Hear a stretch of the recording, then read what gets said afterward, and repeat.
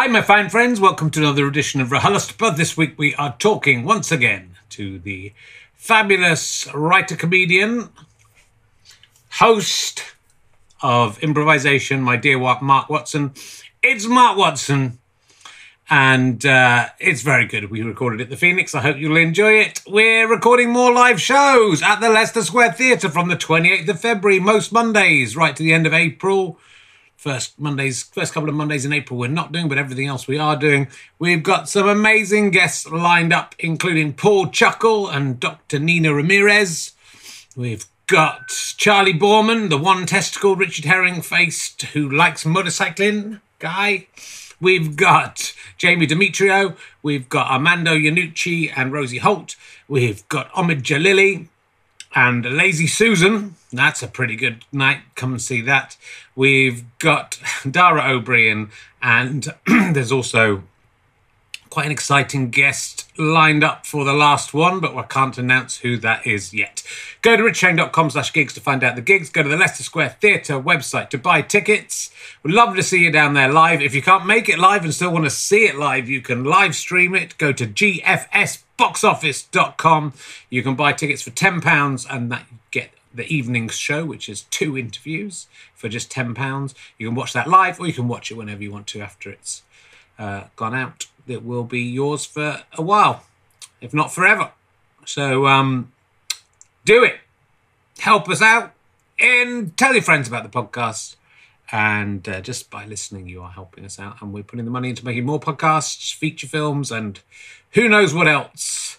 We've won an award for a sketch we backed. It's all going very well. Thank you for your support. Let's sit back, relax, and enjoy RHLSTP with Mark Watson. Ladies and gentlemen, welcome to the Phoenix. Please welcome a man who has all his own hair. It's Richard Herring. Thank you very much. Hello. Hello, the Phoenix. Lovely to be back. You're much better than last week's audience. It's good to be back on stage. Welcome to Richard Herring's Low Stress Training Podcast. It's I can see a few potheads out there know what I'm talking about. We're change of direction on the podcast this week. Me and my guests will be discussing the technique used to train cannabis plants into the desired shape to maximise light usage and yields. Low stress training, I hardly need to tell you that's what that is. I love it. Oh, I sure love cannabising around. That's what I like. But I was talking to Michael Fabricant this week, and he says he calls it whatever Boris Johnson tells him to call it. So he refuses to call it RHLSTP. Hooray! Lovely to see you all. Thank you for coming out. Not much has been going on since last week. It's been very quiet for me since the last show. I went and sat over there. But my son Ernest Herring came back from his grandparents the other day and said that he wanted a real magic wand. He wanted a magic wand. He said, I want a real magic wand so I can make people fly, and then I can fly. And as a dad, you kind of want to do everything you can for your son. So I said we would get him one of those. So if anyone knows where to get a real magic wand that he can actually... It reminds you when you're 4 years old, though. It's sort of that powerlessness of being 4. It would be really cool just to be able to... I don't think... In his hands, I think it would be a dangerous thing. But as a good dad, I want to try and do that for him. So if anyone can help me with that, then I know a lot of wizards listen to her. He thinks he's a wizard. And maybe he is. Don't judge. Diagon Alley, yeah, it could be. Do you think... I'd never realised this until someone said it the other day. Do you think Diagon Alley is called that because it sounds like diagonally? Yeah. I didn't realise that till the other day. I think it's taken me 20 years to get that joke. Now I cannot enjoy it anymore because J.K. Rowling is transphobic. So I'm very woke, and I'm very woke. I would have enjoyed that 10 years ago, but now, knowing the stuff that's come, the inventor of that joke, diagonally. I mean, it's not really a pun because, was it diagonal, Diagon Alley? Oh, it is a pun. And I saw the news this week that a robot Hoover had escaped from a Travelodge in Cambridge. It's begun. But I thought it was. I stayed in a Travelodge in Cambridge where there was someone else's bogey on the shower curtain, and I thought that explains it, because those Hoovers can't get up. They can't go vertically. They're making robots do it all. But it was a different one apparently. So, people try to escape those never stay in a Travelodge. That's what I'm saying to you. Unless they advertise, unless they're this week's sponsors. We might have to go back. Because the thing is, they could sponsor us in 10 years' time, and I could have forgotten that we said that. In fact, I think the last time Mark Watson was on giving away who the guest is, was on the podcast, I think we talked about Bill Hicks and advertising, and when the adverts first started going in, someone listened to that, and halfway through us that conversation, the conversation broke off for an advert to come on. I'm going, yeah, I'd never do adverts. Go and stay at a Travelodge. They have robots there. You can fuck them if you want. That's why they escape. Get it back in there. I'm going to be the Jeffrey Epstein of the robot world. 10 years' time, it'll come out. They're all because it was fine in this day and age. It's fine. This robots are just Hoovers, but in 20 years' time, robots went, how can he fuck the robots? Can't judge people by the stand, can you? You can't judge. You're saying you can't judge Jeffrey Epstein? Make me sick. Make me see people. I'm very woke. I think what Jeffrey Epstein did was wrong. He's almost as bad as J.K. Rowling. Okay, my guest this week. I mean, we all know what he's best known for. Improvisation, my dear Mark Watson. But we can't do the same thing every time. So let's just pretend that he's best known for his one appearance on Odd One In. Odd One Out, Odd One In. I get it. It's Mark Watson, ladies and gentlemen. Here he comes. From Odd One In. From Odd One In.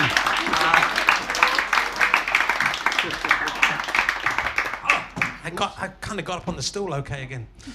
Nearly. I can't immediately think what Odd One In was. Well, Odd One In, I wondered whether it's not Odd One Out. You think, when it starts, you go Odd One, and you're thinking out. Oh, so yeah. You're thinking it's going to go, no. Right, Odd One In. It's a clever title. It's Odd One In.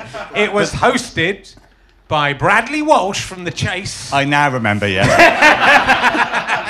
Dear me. Peter Andre was my fellow guest. I remember. Well, I looked through the list of people, and I wondered which one you were on with. There was a few names in there. Peter Andre. It was the cream of the crop. It was Andre, yeah. I got, at the time, a selfie with him, but it's on an old phone, which will probably never be seen again. But to be absolutely fair, Peter Andre probably won't be seen again.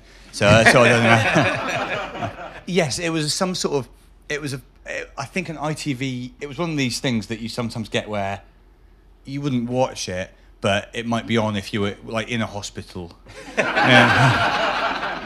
a lot of the TV shows I've done, you would only really see it if you were what you'd call waiting for something. There's a very thin line though between those shows that kind of disappear and The Chase could easily have been a 15 episodes and then disappeared, but it's gone on for 10, 12 years. It's very good though, The Chase. I can't remember Odd One. Do you remember what the premise of Odd One is? I can't even... Was it you had to put the Odd One in something? I think it would have been one of these things. It out. Was everything odd? Yeah. Apart from one thing that wasn't odd, yeah. And you had to take the thing that wasn't odd out. The one thing that wasn't. This is why Bradley gets these gigs, mate. He explained it much more succinctly than this. Yes, I can't remember, but I think it was you had to find an odd thing and put it in a thing that it shouldn't be in, basically. So maybe find a trifle, put it in a bank account, or no, I can't remember a fucking thing about it. But I do remember, and until you said Odd One In, I would have. It makes me question how many other things I've done like this where... But you're right, though. It is, if you'd been on a pilot of The Chase or something, you'd have probably thought, well, I'll never think about that again. And then I've been involved in a handful of things which seemed quite shit and then went on to be...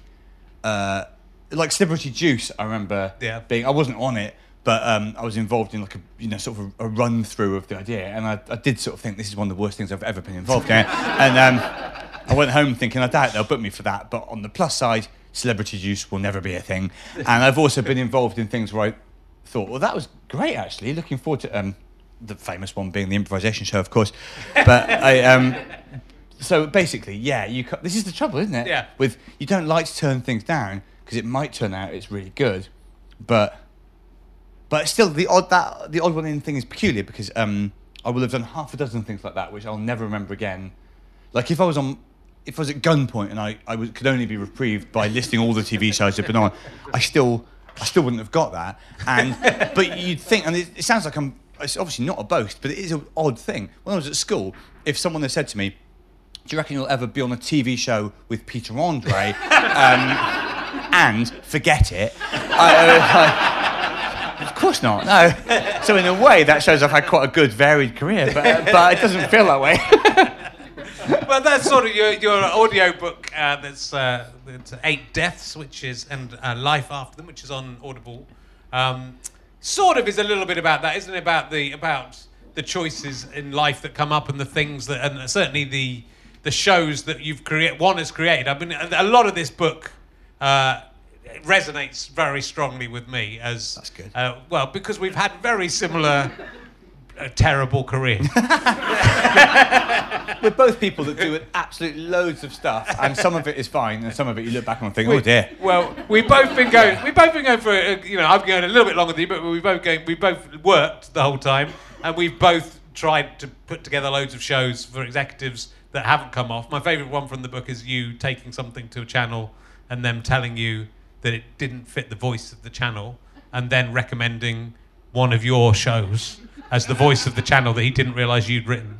Yes, it was BBC 4, this, and it was, they were saying, I don't think this is quite right, it doesn't seem like the, it's a very specific voice, BBC 4, the guy was saying. The guy had sort of a hairy, you know when someone's got their shirt, like it's not done up enough, and he looked like someone that you might have got presenting Top of the Pops in the 90s, and but he was the commissioner, I had to impress him. And yeah, he said, I don't think that you quite know the flavour of the channel. A good thing to watch would be a thing called A Child's Christmases in Wales. That was one of our big, and I had to politely say I wrote that, and which I had. It was only a one-off, so it passed him by a bit, but that was for his channel, and that was a moment where I thought. And about 5 minutes after that, there was a knock on the door, and his assistant came in and said, "Your next thing is." But that wasn't true. I don't think. That's why these guys get the big bucks, because I don't know how he made that happen. But he must have had some sort of panic. But yeah, I've been the same for you, Richard. I've been, even apart from the things that I've tried and failed to pitch, I've been sort of attached to so many TV projects which didn't happen. And some of them you look back on and think, that was never going to... I saw this email recently, I'd forgotten about this as well, but about 7 or 8 years ago, for Channel 5, to be fair, Channel 5, but still, it does exist. These people are worthy of love, like anyone. A production company said, we've pitched this to Channel 5, is it all right to put your name on it? And it was called Mark Watson's Big Clean. And, yeah, right? Already, it writes itself. There's a huge audience for this. And the premise was, these people that go up just the top of high-rise buildings and clean the windows on those gantries, I would do that. And over 6 episodes, the whole series was there. Over 6 episodes, I would clean 6 different really tall buildings and get an insight into what it's like to be one of those guys. Anyway, as I say, 8 years ago, and we've not heard anything for a while. So, and at that time, I was doing quite a bit of telly, and I suppose I was... But even now, if you attach Acaster to that, I'm not sure. I don't think it's... And it's funny, like, again, you've had it, Richard, where you read the pitch and you think, well, yeah, I suppose I'll probably... I don't know, I'd be very uncomfortable with but I'd probably do it, but who the fuck wants to watch... Like, no one wants to watch that shit. But you think, well, these guys are in TV, they know what they're doing, so fair enough. And then when you look back on it from 8 years' vantage point, you think, they must have been absolutely desperate. There was a whole production company who, a month of their development time was just, like, writing up this treatment and photoshopping in pictures of me halfway up the Eiffel Tower. It's like... Who would watch that? Nobody would watch it. Not even a pilot, 6 episodes. It's just about they'd settled on you. I wonder if they had got like said 10 different celebrities in and photoshopped different celebrities, or they'd go, this has to be Mark. First of all, this has to be Mark Watson. Right? That's the deal killer. It has to be him cleaning buildings, because that's otherwise, what's the hook? You can't help wondering. There'll be. I mean, we joke about it, but right now someone is putting the finishing touches to Richard Osman's Big Clean, and although one of the guys that tall, there's no challenge in it. So it's like just gets a tea towel and does it standing up. But yeah, like again, 10 years ago, I was quite not exactly bitter, but I used to take it really personally. Now these things come and go, and you just think, well, yeah, that was probably not a very good idea. And also you accept that most things that do well on TV probably were destined to. Like even Celebrity Juice, I could understand why it was successful. And most things that weren't going to have a chance just didn't anyway. So it's less to do with you. Well, it is, but I think it sort of really points up there's a lot of chances, I think on both, in front of the camera and behind the camera in TV. And that story about an executive pitching, saying you're no good and this is good, but you wrote it, is just... You would think if that turned up in a script, you go, that's too on the nose. But and I think he'd commissioned the one that I wrote as well. I don't think he was a newcomer. I think he everyone's sort of played. But we were writing one of our radio shows in one of these production companies, and it sort of just struck me. There was someone working on another show, on some desks across from us as we were writing our show, and they were trying to come up with guests for whatever the show was, and the way they were doing that was flicking through the Radio Times and just saying every name they saw in the Radio Times, and you go, oh, that's how they booked. So they would just read out the name. They wouldn't necessarily even know who it was. Go, what about this? Oh no, I don't know who that is. So that's the booker of a TV show. Yeah, it tends to be whoever it already is on. Yeah. Let's have them again. Yeah. Which is why it's difficult if you're on and this sort of partly what the audiobook is about. If you get on the wrong side of that, it feels very difficult to get back on the right side of it. Whereas if you are somebody like, I don't know, Richard Iwadi, or if you basically, the thing with TV is if you're on it, you'll keep being on it. But if you can't get on it, then you will continue to not get on it. And if you are on one side of that and then fall the wrong side of the line, you feel as if you've committed some terrible, like you'll never get back, And that sort of is true. Once you've lapsed into the point where you can't get on TV as much anymore, it is very hard to reverse that. But it's whether it matters as much, because a lot of these TV shows don't make any difference to your life anyway. You feel as if you ought to be doing it, that's all. And it's the only measure of your success in life. It does feel, but I think that's the book is your sort of journey through realising what's more important in life, and maybe if you had crossed that line and been one of the guys on the other side, you wouldn't have had that realisation. But that's why, again, that similarly for me, I can remember, we'd been on TV, we were doing quite well, and I remember going to a party, and I think it was like the League of Gentlemen guys, who were all lovely guys, but I just remember feeling it might have been the Space guys as well. They were all up and coming and about to break. Yeah. And I felt, I was always very shy in social situations anyway, and would walk and leave anyway, but I felt like, I'm not in, I can see these guys are going to be the ones who go ahead, and I'm going to disappear. And I'm very good at predicting things. Very good. I should go into predicting. That's what I should do, because I always. But it's that it's that moment of realizing, and it feels important. But actually, I think again for both. I mean, it's very easy to. And I'm the same. There's been various moments. Acast is only one example where I've seen. Nish was a clear example where. And actually, Romesh Ranganathan. In fact, the more I think about it, there's been a handful of times in my career where people that were, at the time, lower status than me, where I went to watch their show, championed them for a bit, and then thought, actually, this guy's fine. And, not just fine, but will inevitably take my place. And it's a weird, again, it's an ego thing. If you can remember having a relationship with someone where you go, you're very good, keep at it, I reckon and then 5 years later, you're sort of hoping you might get to work with them. Like that is a thing you've got to deal with. But if you stay around long enough, like we both have, you've just got to accept there's always going to be people that just do that. And I think it's not it's a career path that isn't like most jobs, in which case you were doing quite well and you'd move up the ladder. It's just that can happen, but also it's brutal. It is. I think a lot of the time they'll take someone young, and I think that's why it's difficult to cope with. And that's probably why we both found it difficult to cope with. Is that you get to a certain point, and then suddenly they pull the rug out, and then you have to. There's no one there going, "This is how you get through this." You don't have to worry. You'll find your own way through, as you have done, and I think I did as well. But there's no one there to help you with it. It's interesting. It's a brutal process. With stuff like with music, I often look at people like. It's a bit different because some of these people made enormous money when they worked. But sometimes you hear about people like remember David Gray who did Babylon and stuff like that, or the Darkness, or there were all these. Music is even worse than comedy for it, where someone has their moment and then they're gone. But then sometimes you think about them 15 years on and think, I wonder what he's doing. And when you Google them, the answer is they're still just doing it and they're fine.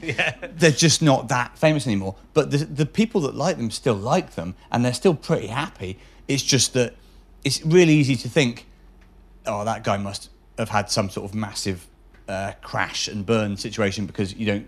But it's just that music, even more than comedy, is it's the same thing basically. You get a spotlight shone on you for a few years, but then, especially most comedians are doing better work 20 years in than they were 5 years in because you just get better at doing stuff. Yeah. But it's the same with novels, comedy, most art forms. Basically, you continue to grow as a performer or artist. Far beyond the point where the industry's still interested in you. So that was the same with a lot of things. I was still a massive REM fan years after people were saying, oh, they're still going. Like, yeah, they're still going. They've created a beautiful 25-year body of work. But people are like, yeah, but it's a long time since Shining Happy People. And so basically at some point you have to divorce your idea of what you're making from the expectation that you are still famous for doing it, I think. But again, it's ego, isn't it? It's ego, but it's about not, as you discuss in this audiobook, it's about not competing with other. If you compete with other people, and again, this is something I've talked about a bit. When I went to see Seinfeld, I got invited to watch. I got invited along because the people making my DVD were promoting the tour. Like Joe, when he did live shows in London. Yeah. So I got to go. I got to sit really at the big front and then go to the after show, and I don't really. That never happens. But it was like every comedian in the country was there, more or less, all the big comedians. But they're all kind of looking over each other's shoulder at who else was there. Yeah. And arguing about who had the best. I thought I had the best seats because I was sitting like 5 feet away from Jerry Seinfeld. They were all going, I was in this box and this box was better than this. They were all competing. Even though, and Ricky Gervais was the only person who I'd say was happy amongst all those as people. usual. But he was a rule of thumb for life. He was at the top of that pecking order. But everyone else seemed just sad. And I was thinking, this is really exciting. This is loads of fun. Yeah. If you just compete with yourself, or even if you just are happy with what you're doing, try and do your best. Yeah, I think then, so. You can find fuel for disappointment forever if you look at what other people are doing because again, I can't remember who it was, but someone said to me quite early on, the thing is, other people are allowed to be talented, and it's true. Like you have your moment where you feel like this is now about me, but it's very difficult to dominate an art form so much that you can actually choke any other talent from coming through. But also, you have to ask yourself, and I'm saying this, I'm not very good at it, but you should ask yourself, what do I want this for? Am I just I often see? I've been on Have I Got News For You, I think 3 times. But not for years. And on each of those occasions, I think I did a good job. Like I didn't do anything wrong, But at a certain point, they just sort of lost interest in booking me. And these days, I'll see the lineups, and like Josh Widdicombe will be on, or who I like, by the way, but just like comparable people to me, but a bit younger. And I'll think, what happened? Or not Have I Got News? Would I Lie to You is another example. I did one of those. It's great. I loved it. I'd love to be on that, but I'd probably never get on again. And again, similar comedians to me are.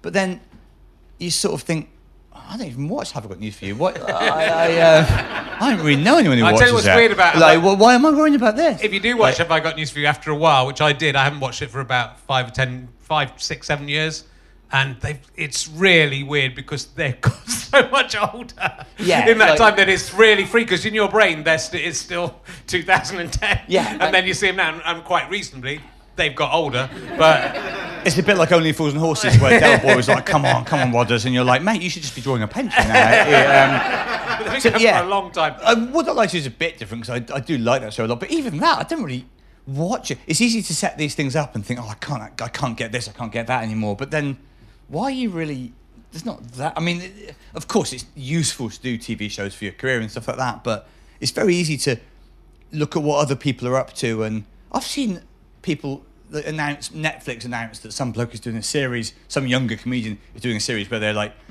go around and infiltrate drug cartels in Costa Rica or something. And immediately, again, your instinct is like, I could have done that. And then after 5 minutes, you think, yeah, but the thing is, I would have died.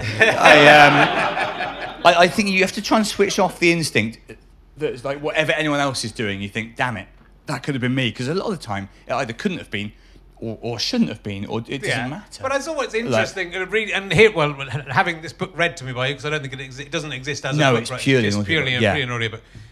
Is my perspective of you would always be that you were really doing very well, that you were very creative, you were creating these 24-hour shows, these amazing Edinburgh shows, and you were also doing. You wanted, having talked to you, I knew that sometimes you would do something more commercial in order to fund your other projects. But it seemed to me how you would.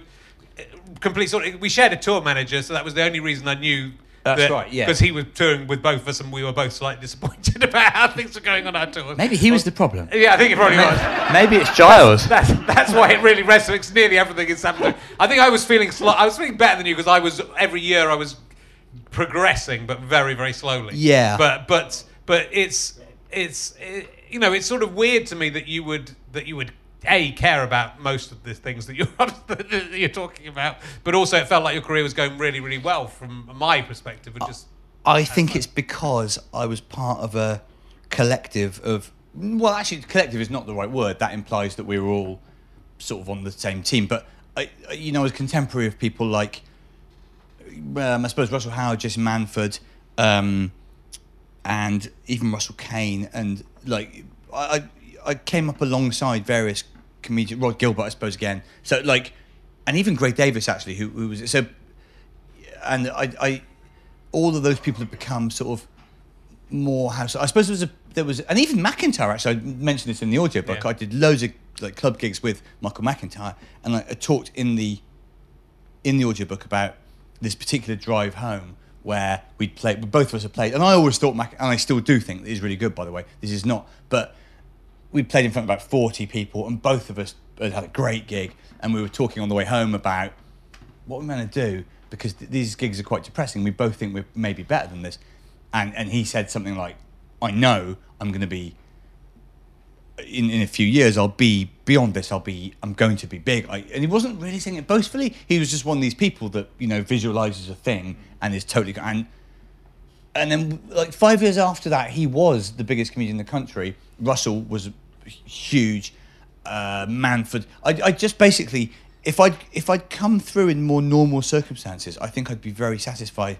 And in a lot of ways I am, because a lot of the projects I've done and continue to do are things which those people aren't interested in, and they're not writing novels, and so it's not fair to compare myself to. It's just there was a window early in my career where I was encouraged to see myself as a sort of future millionaire, touring the world type comedian, and all of those other people are. Yeah. And so it's very, very difficult to shrug off the feeling that you did something massively wrong. Yeah, but I don't use it. But the thing is, there's a little bit of luck in all of this. So I think doing this podcast and meeting so many comedians and talking to so many comedians, I realise how I choose people I like and people I think are good and who work hard. But they're so, everyone's so talented, and some of them are known and some of them aren't known, and then people put so much work into it, and just sometimes someone, there's an element of that. There's only so many places. There might have been 9 places at that table, and you were, you turned up and you were number 10. You know what I mean? It's my fault for being late. Yeah, you were late. Yeah. So, but I also should have set the alarm. I also think it's not. That's I look at it and I think I look at TV. When I was young, I just wanted to be on TV and do sketch shows and do sitcoms or whatever. But TV doesn't even really do those things anymore. So it's that's also true. There's sort of nothing that really interests me. Sometimes I like Taskmaster, and now I've done that, and yeah, and we all like shows that have booked us. I would like to do Would I Lie to You. I think Would I Lie to You is about the only show that I think I'd like to do that.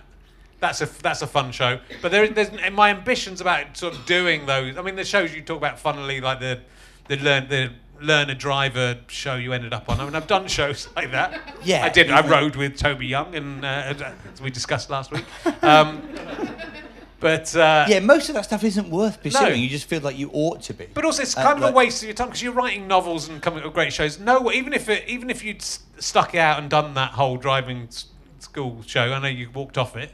No one would remember it, and no one would care about it. I don't remember it, so it's most sort people of don't. It's care. like a waste of 3 months of your life, isn't it? It is really, and also if you think about the things that people are doing with their fame, I suppose. I mean, like, and none of this is to do down anyone because all these people I like, but like, I don't know, Jason Manford does, like records music albums with like big bands and stuff. I don't have any ambition to do that. Rod has mostly used his fame and success to like just not work if he can help it. Again, not a criticism. The guy's brilliant. I love him. Russell, I suppose I do feel like, I wouldn't mind doing 150-seat world tours, but I wouldn't be writing.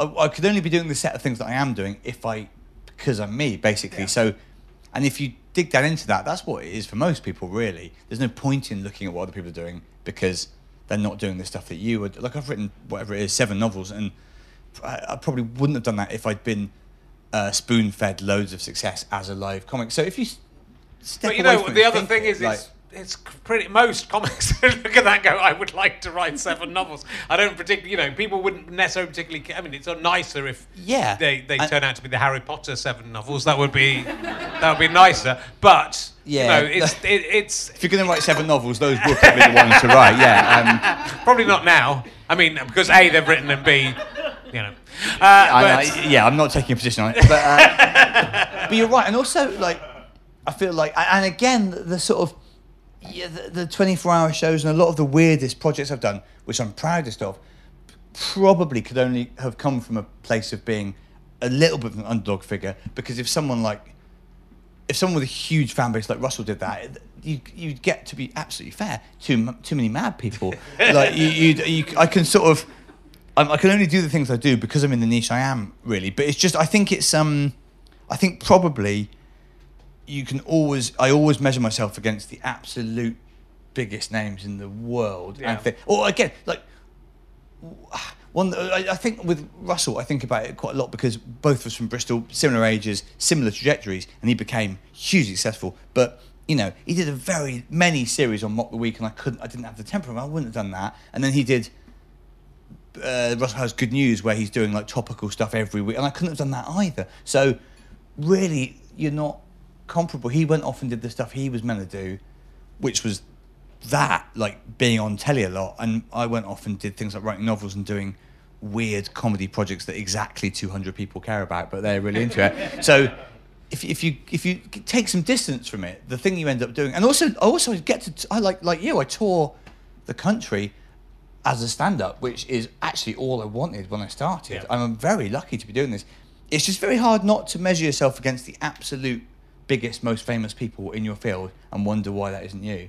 But I don't know. I mean, the book feels like you've sort of, I mean, because it isn't like, it's not that here's my amazing journey through this and now I'm sorted. You're not saying that at all, but it seems like you've gone on a journey and sort of realised this that you're sort of saying now, but there's still an element of you, because I've been through that journey and I'm just thinking I wouldn't be able to have done 90% of the stuff I do. I wouldn't be able to do, and I like all the things I do. And so this would if my career had gone as I'd hoped it would go, I wouldn't have a podcast in which I interviewed comedians in a cellar underneath the pub. If you'd had the career you wanted, both of us wouldn't be here right now. But in hindsight, I can compare the people I started with, Chris Morris, Steve Cook, and Armando Iannucci. Yeah. There's another guy I forgot the name of. They've all done. I think another guy, but I've not come across him. They've all done okay. Fuck, even that's enough to get an email from him, probably. But this is the thing. If in any generation that you emerge as a comedian, there's going to be contemporaries that become huge, and some of them will be younger than you and started after you, and you can't, But I didn't know that you'd been fired by your manager, which comes up in the book. So I didn't know that. So that must, So you were being sort of fated as this, as someone who would be doing these big tours. You did a tour, as I have as well, I have to say, and Lee and Herring certainly did, where we did big theatres and 90 people came to see the gigs. And I still do plenty of gigs like that. But then for your manager to sort of let you go that must have been a difficult thing. Yeah, what happened was my agent within the management company left to pursue her own things, and I said to the manager, right, well, I need to have a think about what to do, because I've been here I was pretty much the second or third longest running. I'd been there for 8 years, and then she just sent me an email the next day saying, well, it's probably time for you to go anyway. And it's a weird feeling, because you do sort of feel like, as I said in the audiobook, you are in quite a kind of codependent relationship with your manager, and if they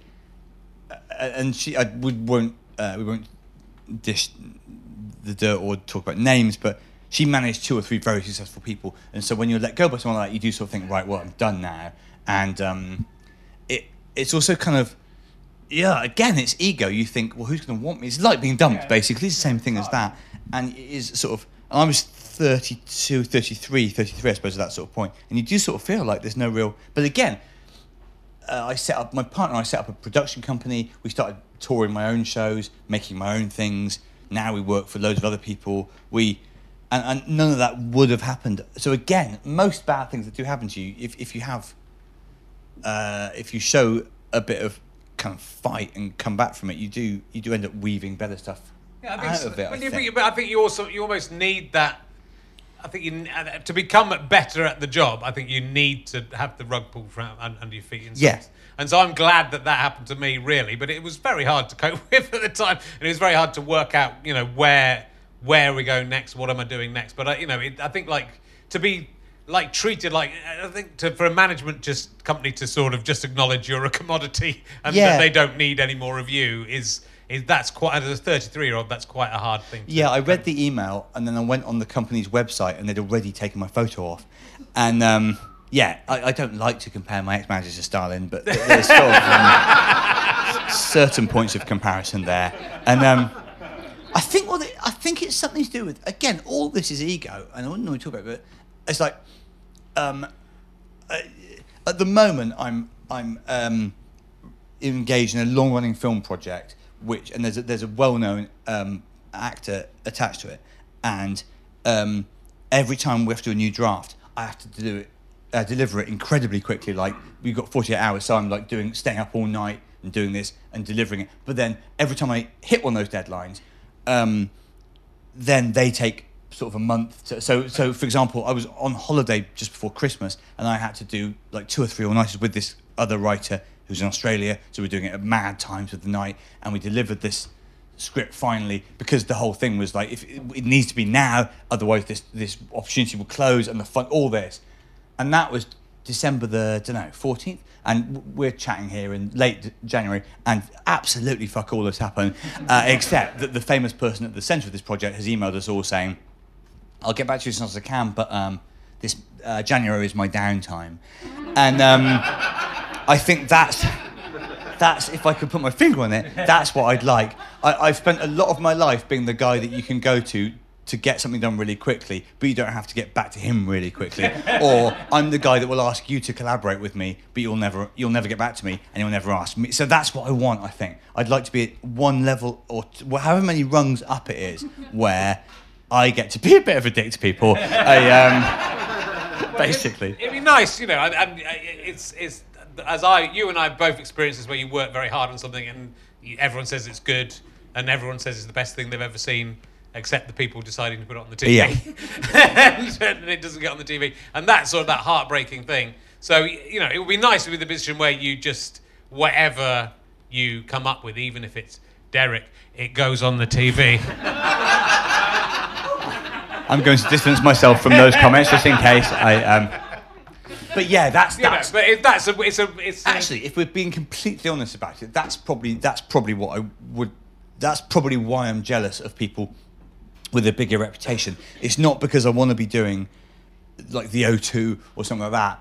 It's because I've got such a wide range of artistic ambitions that I'd love to have a standing where I'd be taken seriously whatever I proposed. And there's only a few people in that category, but nonetheless, we all know who those people are, and most of them don't want to do that much, apart from, so I think that's what it is. I feel like I'd be great in a situation where I was already famous, so you would just let me do stuff, rather than I'm still hanging on in there for Mark Watson's Big Clean, which I must say again seems a long way away from happening.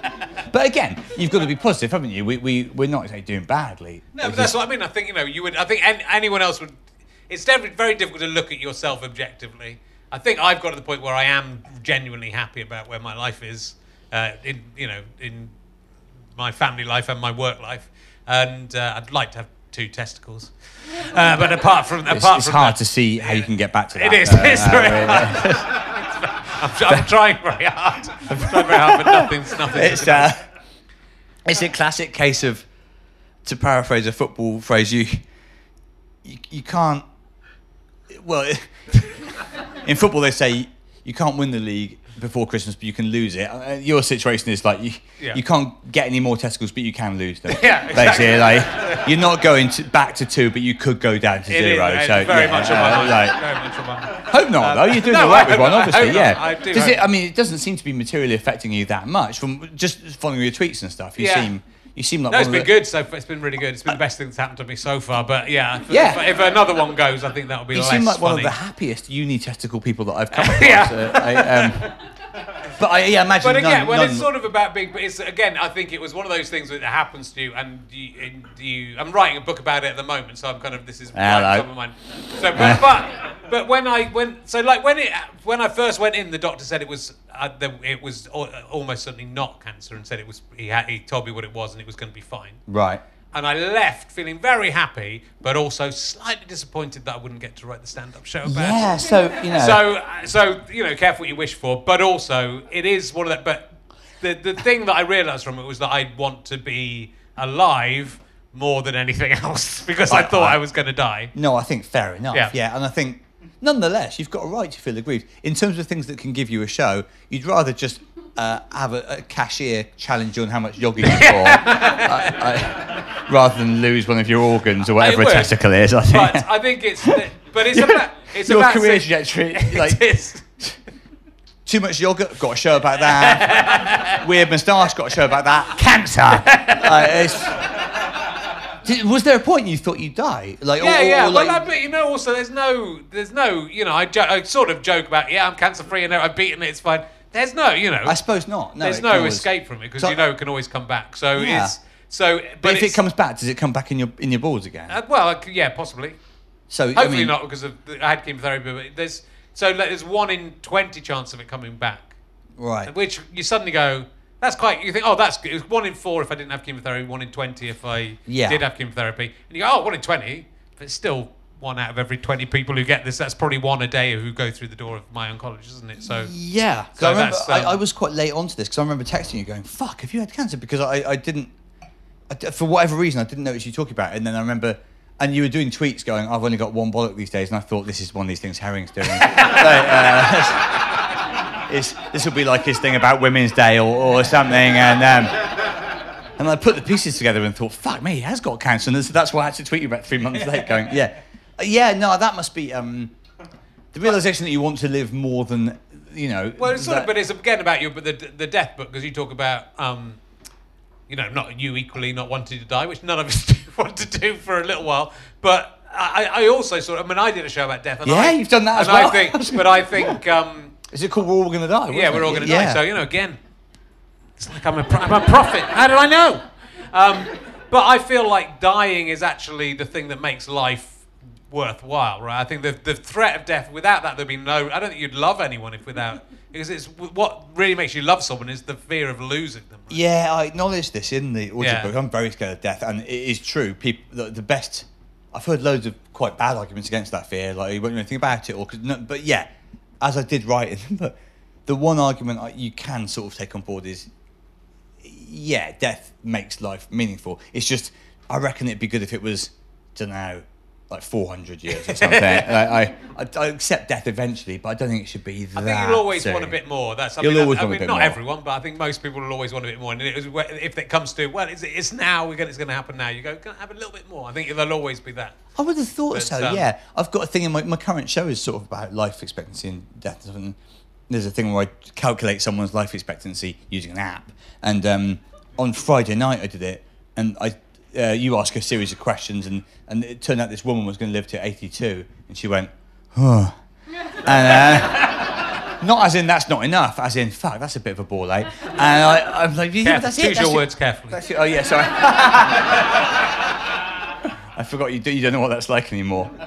Yeah, I reckon most people go thinking, Christ, I would have loved 10 more years or something. If not, then don't know. I mean, sometimes, I don't know, it depends who you are, doesn't it? Sometimes you read articles by people that are nearly always The Guardian, long read, and they're dying of cancer or they're dying of something and they're 30. And there's this beautifully nuanced thing saying, even though my life was very short, I'm very grateful to have had it and it's been a great life. And it was really moving, but you always think, yeah, but like if I was dying tomorrow, I wouldn't write a piece like that. I'd just write an article going, fuck! I don't understand how people treat the idea of death with so much equanimity, really. I think just but it's you go. I went through so much with it, but very quickly. Yeah. So I really, because also they didn't tell me for ages that most people survive testicular cancer. So I really thought it's a good cancer. Yeah, it is. But the doctor sounded scared and wouldn't say the word cancer, which I think they're not meant to say. But it just makes you think, fuck, I'm going to die tomorrow. If you sense that a doctor's not saying something, that's definitely worse. Yeah. And so, but I went through it and came out the positive side of it. That it's so like it's a year on. There's a part of me that thought I was going to die a year ago, and so that's an extra year already. It's different having. I've got small children, and that's the real kicker about it. But it's it is. Everything else is you can sort of justify it in your mind and get to the point where you think, well, I could have had another 25 years, but a lot of it is, there's no doubt about it. I didn't think I'd become this person, but certainly with the kids. I mean, my kids are, well, I had my first one when I was 30, so you think, if I was to die at 70, then the boy would be 40, but that's not even as old as I am now. Yeah. And I'd very much at least like to see him get to this, because I still feel I've got a fair bit. So it's weird, isn't it? Yeah. But there's going to be a point that you think, well, I wouldn't leave my kids now, but there's going to be a point where hopefully you die before your kids, Mark. I really hope that. Fingers crossed. But you hopes that you will die before your own kids. You are meant to hope that. Yeah. No, you're right. You do. But there's a point where however far you go, there's going to be a point you're checking out and not seeing the whole thing. Of course, that's you have to. I've just remembered a bit in the Simpsons, I think it must be, where Homer Simpson's dad is saying, they say that it's the greatest tragedy to bury your own son, but I can see the plus side, or something like that. But you're right. And even if it wasn't your kids, it would be your grandkids, or you have to accept that you're not seeing, you're going to miss some part of the whole story. Yeah. And I find that very difficult because your curiosity about what's ahead never really dims, does it? No. Like the idea that there'll be a film released the day after you die, or there'll still be football the day, or whatever it is that you're into, there's going to be some that you miss and you can't. Yeah, that does my head in. You've got to. Just as a football fan, I'd at least like to die. But I don't know, between June and August. But even then, it still can't be a World Cup year. So I've got to die in the summer of an odd numbered year, I reckon I will. Whatever happens, I reckon I will die thinking, shit, I'm going to miss whatever it is. Yeah. But that's good in a way, I suppose, because, as you say, that lust for stuff is what makes your actual life meaningful. If you died thinking, I'm done, fuck it, I've had enough, then that's not a good outcome either, is it? Terrible as it is, you'd rather die still wanting more, I think. The absolute sweet spot is you're 89 and you've got your grandkids and it's lovely and you live in Lake Como or something and you just nod off to sleep one day and it's all over. Yeah. Don't even think about it. But that's not most people. Most people, I'm sure, die thinking, fuck it. And that's just how it is. Yeah. So, But also, once you've been under general anaesthetic, I think that's what death is, right? I think. Yeah, although that's not how they talk you through it. But sometimes you'll feel a sharp scratch, and it will be just like the tomb. But basically, you don't go anywhere. You know, you're knocked out, and then you wake up. Yeah. There's a time there. There's an hour of your life disappears, and you're not aware of it. It's that, and if but they for don't a wake lot you longer. up, if they don't wake you up, you're in that position. You're absolutely right, and that's why most people aren't scared of death, because you can visualize it as just a general anaesthetic, but just that you don't come back. And there's nothing. Yeah. But I do find that quite a frightening thought. But again, I don't know. Ricky Gervais interests me. You mentioned it briefly, but he always says, he's always tweeting, going, life is meaningless, and death comes, and that's great, and that's all fine. And I'm like, don't know. If I was one of the most famous rich people in the world, I wouldn't be doing that. I'd be like, fuck me, how can I get another century of this? I'd be lopping my head off and putting in one of those tanks. I reckon. Some people are just wired to not care about anything beyond your immediate circumstances, but that's not me. Well, Jeff Bezos is trying to create a kind of way to prolong youth. So he's putting money into the gene technology that will mean we have longer life, but also more of it is as being a young person. So if you had Jeff Bezos' money, would that be where you'd be spending some of it? Well, I did actually get... I don't think I've spoken about this before, but I did get really interested in cryonics in my early 20s. Not as in I would do it, but I did loads of research into it. I was going to write a book about it, and I looked into... Because, of course, even though it seems like a sort of sci-fi thing, and there are hundreds of people who do, even in this country, who do get themselves frozen in the hope of being reanimated. And I think if that technology... I mean, if I had Bezos money, I probably would put some of it into research into whether we can reverse, I suppose, aging or something, or because I do think that stuff is interesting. But at the end of the day, you've got to accept, really, if you were reanimated 300 years later, you're probably in all sorts of trouble. I reckon, having researched it a bit, I do think the technology could work. Eventually, we'll probably be able to cryopreserve bodies using, and bring them back to life. But yeah, imagine waking up in 200 years and no one everyone will have to do it. Yeah, you couldn't wake up and be like, oh, I can't wait to see Alan. Oh yeah, Alan's been dead 2 centuries. So that's the philosophical problem. I reckon biologically we'll eventually be able to transcend the death of the body, but unless all your mates and your loved ones are doing it, then it's just a more lonely future, isn't it? Yeah. So I reckon if I was Bezos, I'd put some money into it. But to be fair, I think I'd put most of my money into initiatives to make life better for people who are currently here now. Yeah. I'd try and stop people from sleeping on the street and stuff like that. Sure. Probably, yeah. Again, though, Bezos is Bezos. It's sort of... It's hard to believe, I really like the idea of becoming a billionaire for a few reasons, but one of them is just because what you could... even if you just said, I'm going to spend $500 million, and I'll keep $500 million for me to buy penny chews with and stuff. Just try Ferrero Rocher and stuff. Yeah. But sometimes you don't want the meal deal because one of the items isn't on there. You just get it anyway. That'd be nice, I think. But to be able to just do stuff with... I mean, I know a lot of them do, but just to be able to... In the position where you could go... I can go to my hometown and just give everyone gold shoes. It's interesting, isn't it? Yeah. I mean... Yeah. I do loads of stuff like that, but also help people. I do think about it quite a lot. Like Bill Gates has all these charitable foundations and stuff like that. But for every Bill Gates, and Gates gets quite a lot of shit for people, but yeah, there's several hundred people in that category of wealth that just don't. It must be tempting if you've got more money than you could ever need. It must be quite tempting to spend just like $1 billion on. I don't know.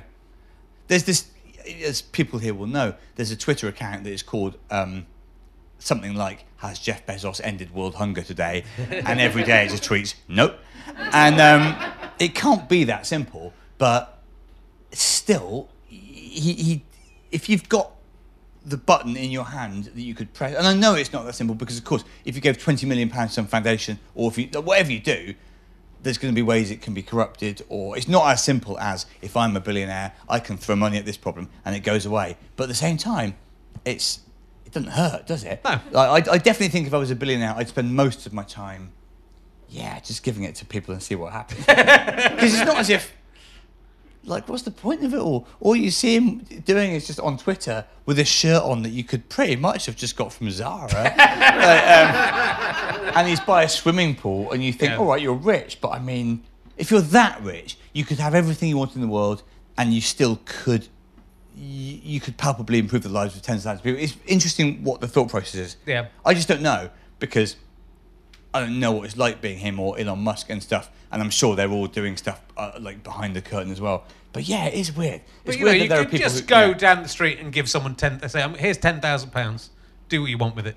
You could just do stuff like that, and it wouldn't matter because you've made £10,000 in interest in the time it's taking you to walk down the street. in the time during the conversation you made that. Yeah, it must be that you fear that if you set a precedent for doing that, everyone's asking you for it. But still, it'd be worth like. I mean, everyone's going to ask him. I'll bloody ask him for 10 grand. I imagine Oh so. shit! I should have asked for more. It's got loads. If 10 grand's Bezos nothing. walked in here, we'd all make a case. I reckon, yeah. Yeah, I can only think that at a certain level of wealth, you become so paranoid that everyone wants something from you that you don't even enter into these conversations. But, like, I think I would just give my old school loads of money, or just, there's loads But of wouldn't stuff. it be cool just to I'd go to Cheddar and say, I'm going to pay everyone's county council tax for the next 15 years.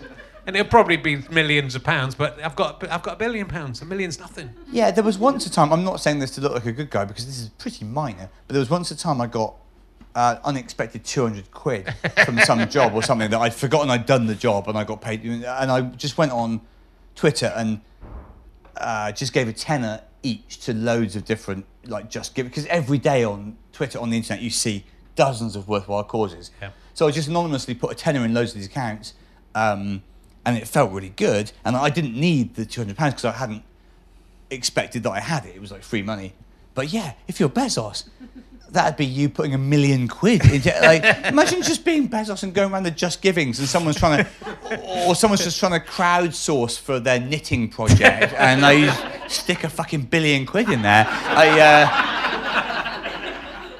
It would be pretty tempting. But even imagine seeing someone asking for, they need 300 grand to get this very unusual surgery in California. If you knew you could do that, I don't know, I reckon you'd do it. George Michael did it, didn't he? Yeah. He just anonymously did all this stuff. I reckon, again, there's no point in criticising the deeds of people like Elon Musk because I don't know anything about the guy. But I reckon if you had enough money that it was unrealistic you could ever run out of money, you could just spend a day on the internet and, like, finding 100 things that you could give a life-changing amount to, and it still wouldn't impact on you at all. Yeah. If you're in the position where your income, as you say, grows exponentially or whatever the phrase is every day, yeah, it must be tempting to do that. But Like- it's the same thing as comedians looking at other comedians. If they're looking at other billionaires and going, well, he's got 100 billion. If I give away 1 billion, I won't be the most rich man in the world. Yeah, I've slid down the rich list. Yeah, I suppose it's interesting. It's a weird thing. And we what could people all do about it to some extent. Like you say, we could all do it to some extent. I could go and give £200 to loads of different Just Giving things. I'm not going to fucking do it. Yeah. I only did it because I got an unexpected £200. I'm keeping. So it's only just that's the thing, isn't it? Just you get richer, and we're both richer than we probably thought we would be 25 years ago, and. Yeah, I could do that once a month, probably, and I wouldn't, but I don't do it. So that's the thing. Yeah. Exactly. So presumably it's the same thing. If you're Bezos, you could give £1 billion away, but you just don't, because to you, £1 billion is like £1,000 or something. Yeah. So I don't know. £1,000, it's a lot of money. But it's weird, isn't it? Yeah. Except you and I both know what it's like to pay a mortgage and pay for stuff for kids and stuff. And there must be a point of super wealth where you could never be worried about.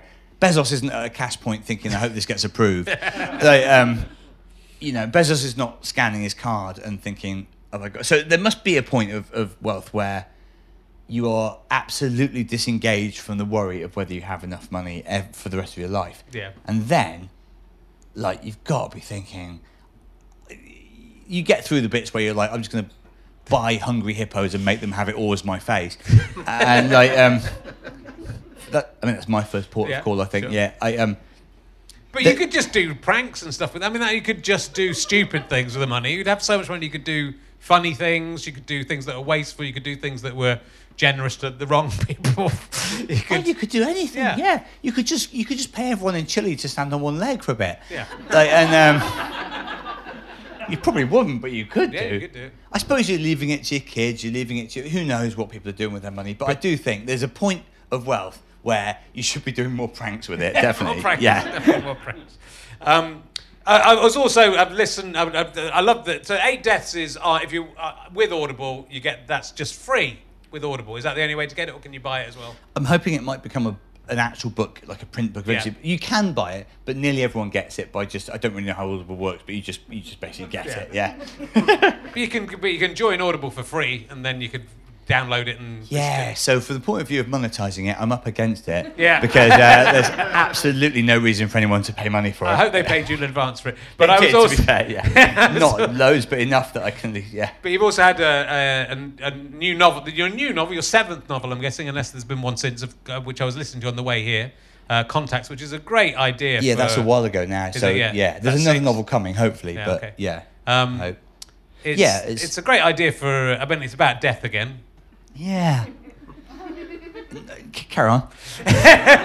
But it's a nice idea. Sort of is, yeah.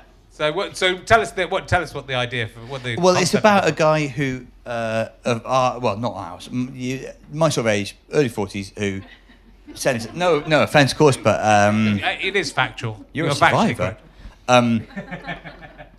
Who writes a text to his whole phone book announcing that he's going to kill himself, and the book charts the attempts of all of his loved ones to talk him down, but he's on a train, the sleeper train, in fact, from London to Edinburgh. And in fact, a bit of trivia, I went on the sleeper train to Edinburgh the night that the book is set, so March 8th, which I think it is pretty close to International Women's Day. Yes. Because I seem to remember that night I stayed up all night taking notes on what the train was like and stuff, and I was looking at you doing your stuff on Twitter.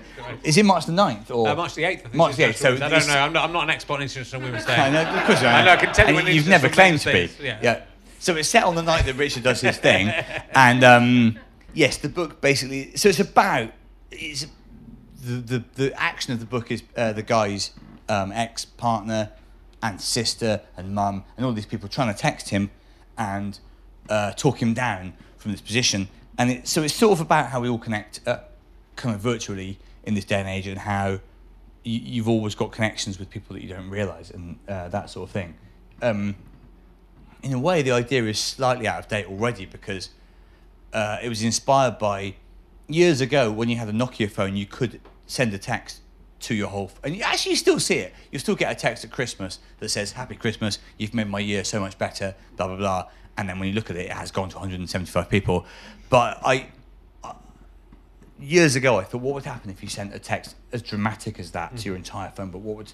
And so the book is sort of about the chaos that is unleashed when someone does this, but it's also kind of about how much responsibility we owe to each other, I suppose. Yeah.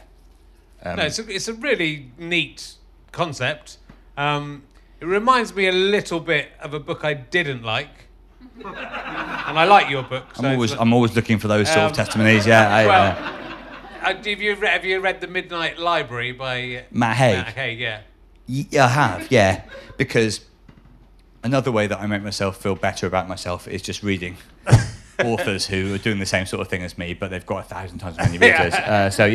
Well, it's very much like it's sort of in the same ballpark as I've. Yes, that's about a suicidal person who like your idea and my idea, one of my ideas as well. So that's part of the reason But I don't like The Midnight Library because it's about multiple universes and an infinite amount of stuff can happen. Yes. But every time she could go to every time she goes somewhere, it's not as good as the life she's got at the moment. But she could go to the versions of it where it's better than the life, and she never really goes. She goes to Australia. Huge spoilers here, by the way. She goes to Australia, and her friend dies in Australia. But in an infinite number of timelines, her friend doesn't die in Australia, so don't go to the one where your friend dies. Yeah, that's right. Yeah. Do you want to tell Matt Haig or me? Yeah, I'm going to give him a ring. And I'm very pernickety about alternate universes and timelines and stuff. Luckily, yours isn't about time travel, so you're okay. It's all happening in a day, so I don't have a problem. Matt Haig's book is about a person who's sort of suicidal, and they get to a place where they can live out an infinite number of other universes and lifespan that they could have lived in. Yeah. Which is a chat. Yeah, my one is just about a guy who has had enough, and it's about people trying to convince him that his life is still worth it, but none of them can get hold of him on the phone because he's on a sleeper train. He's put his phone on airplane mode, so most of the book takes place through texts and fruitless texts and stuff like that. I think it's because the book's about how there's a general assumption that social media and phones and all of these things are bad for us and have driven us further apart because we don't spend enough time having real relationships. But this book is about how actually, if you've got a phone in your pocket with everyone's number that you've ever met, you have a sort of daily possibility to enrich isn't quite the word, but we'll sort of hope for enrich in the end those people's lives. And I think I'm not really a tech person, but I think it's obvious that more tech contact with everybody means more chance to be sort of together. We just don't necessarily exploit that. So the book is about in a world where we're all potentially quite lonely, can you use phones and the internet and stuff to actually become less lonely? Which I don't think I've seen that written, but that's why I wrote it. Most things I've seen, stuff like Black Mirror, which is amazing by the way, but most stuff you see about the way that tech is accelerating, the basic premise is this is bad, and I think it's good. I think it's good we've all got phones and WhatsApp and even Twitter, all these things that people routinely say are all these things drive people mad. They're stupid. Like, they're only as good or bad as we are. The Twitter's the most amazing tool in the world. It connects everyone that exists with everyone else, and it's just most of the time we just use it for absolute bullshit. We just use it to put a picture up of Michael Fabricant, for example, and but we've turned his hair into a cottage pie, and or someone tweets a thing saying, I didn't really like Home Alone 2, and then 58 people text them going, you should die then. But because unfortunately the way we use the tool of infinite exchange of ideas is basically to fight one another. But I think the principle of Twitter and even Facebook and all these things is absolutely amazing. You can potentially contact and share stuff with anyone in the world. I don't think we should completely lose sight of that, basically. You would think, and I'm sure they did think when the internet began, that it would be like an amazing positive thing where an idea could... it should be revolutionary in the sense that everyone in the world could contact everyone in the world, which means everyone in the world could sort of rise up simultaneously and go, this world isn't right, we should change it like this. Absolutely. That exchange of ideas, and maybe that will happen. Maybe it will, but this is the thing. If I'd been told when I was 16, 17 that you'd have a phone, and not just a phone, but a potential link on 3 or 4 different channels to everyone you've ever met, everyone you like or know, but also a theoretical contact with anyone in the world, I think we must be living in a much better world then. And the fact that we're not is a sort of indictment of how we use it, I think. Of course it's inevitable. Of course there's always going to be loads of dicks. But I do think that people always talk about... And it was also true that Twitter is quite poorly policed by Twitter. Lots of shit goes down. Like, all of these platforms could be better monitored. But it's not a bad thing that Twitter or Facebook exist. It's just that we're not... We could be using them to change each other's lives, and we just don't do that much, I think.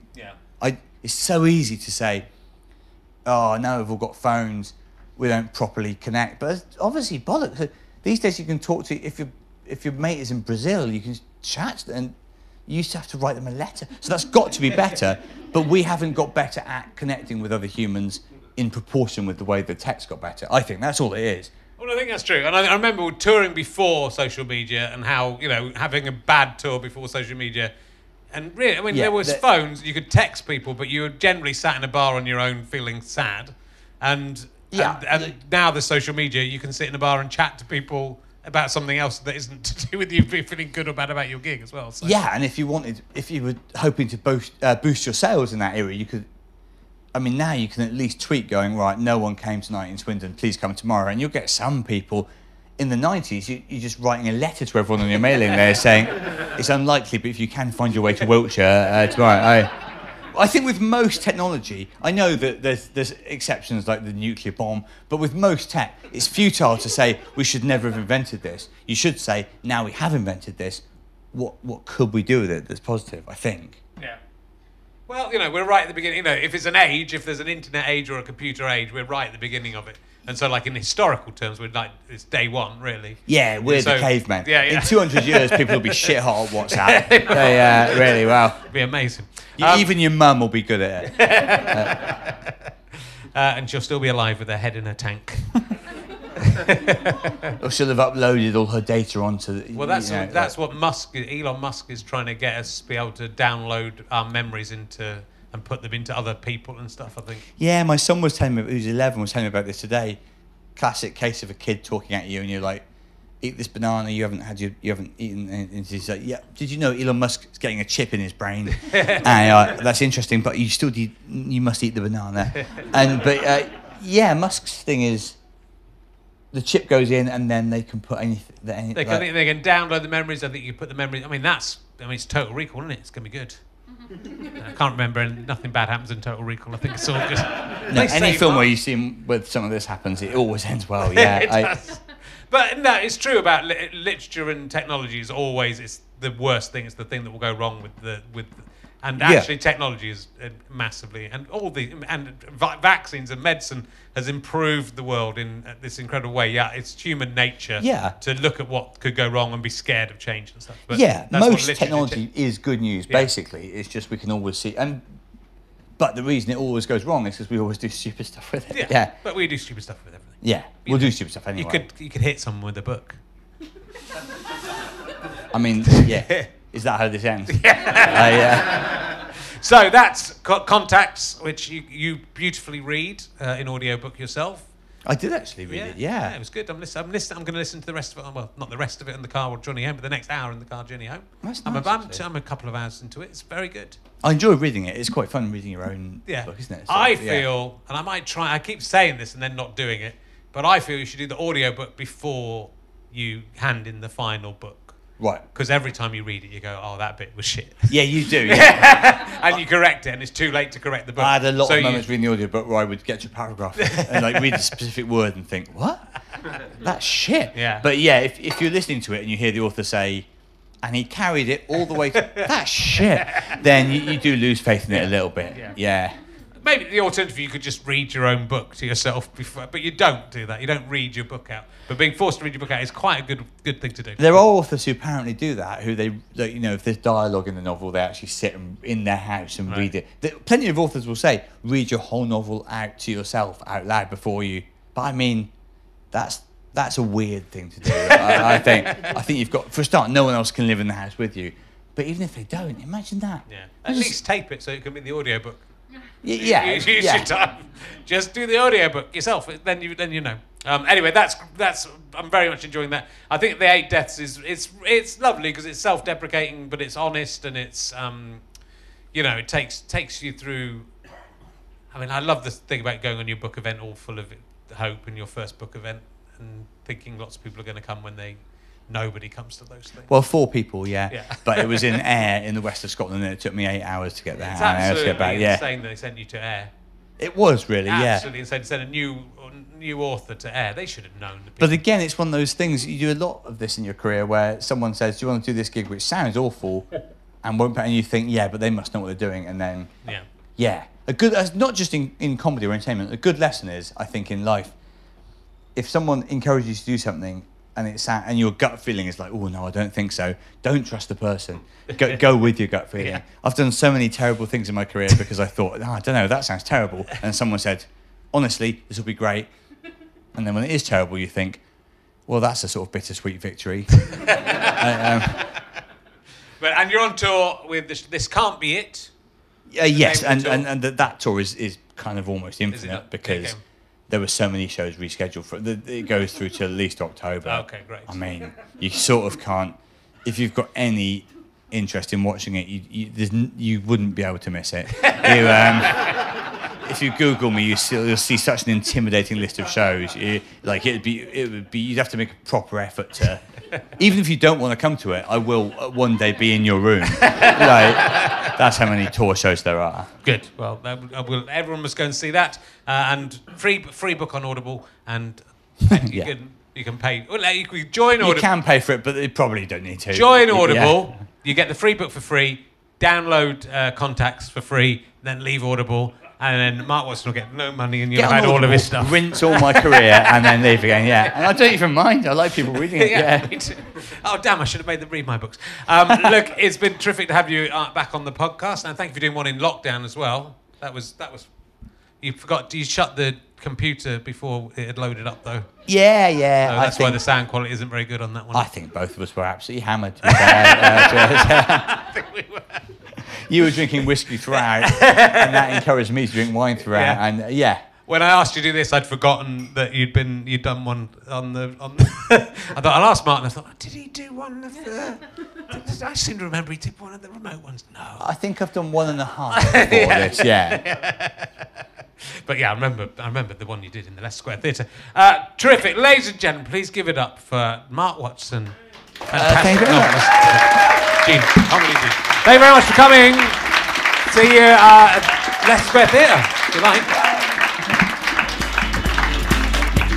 You have been listening to RHLSTP with me, Richard Herring, and my guest, improvisation, my dear Mark Watson. Thank you to Scant Regard for providing some music for these credits and doing nothing else the whole time that they're here. What rude men. Indebted to my producer, Ben Walker. He's shining lights in my face now to try and put me off. Thank you to Chris Evans, not that one, for all his work at Go Faster Stripe and Sky Potato. I'm indebted to George Lingford, who's recording the sound for these broadcasts. He is extremely good, and people who say he's incompetent should back off. Ridiculous. Thank you to everyone at the Phoenix for having us. It's been lovely to be back at this beautiful venue. I'm sure we'll be back again. This is a Sky Potato Fuzz and GoFasterStripe.com production. We will see you soon at the Leicester Square Theatre. Go to richardherring.com/gigs for more information. You might be able to get to see us at the Leicester Comedy Festival. Who knows? Thanks for listening. Now go away.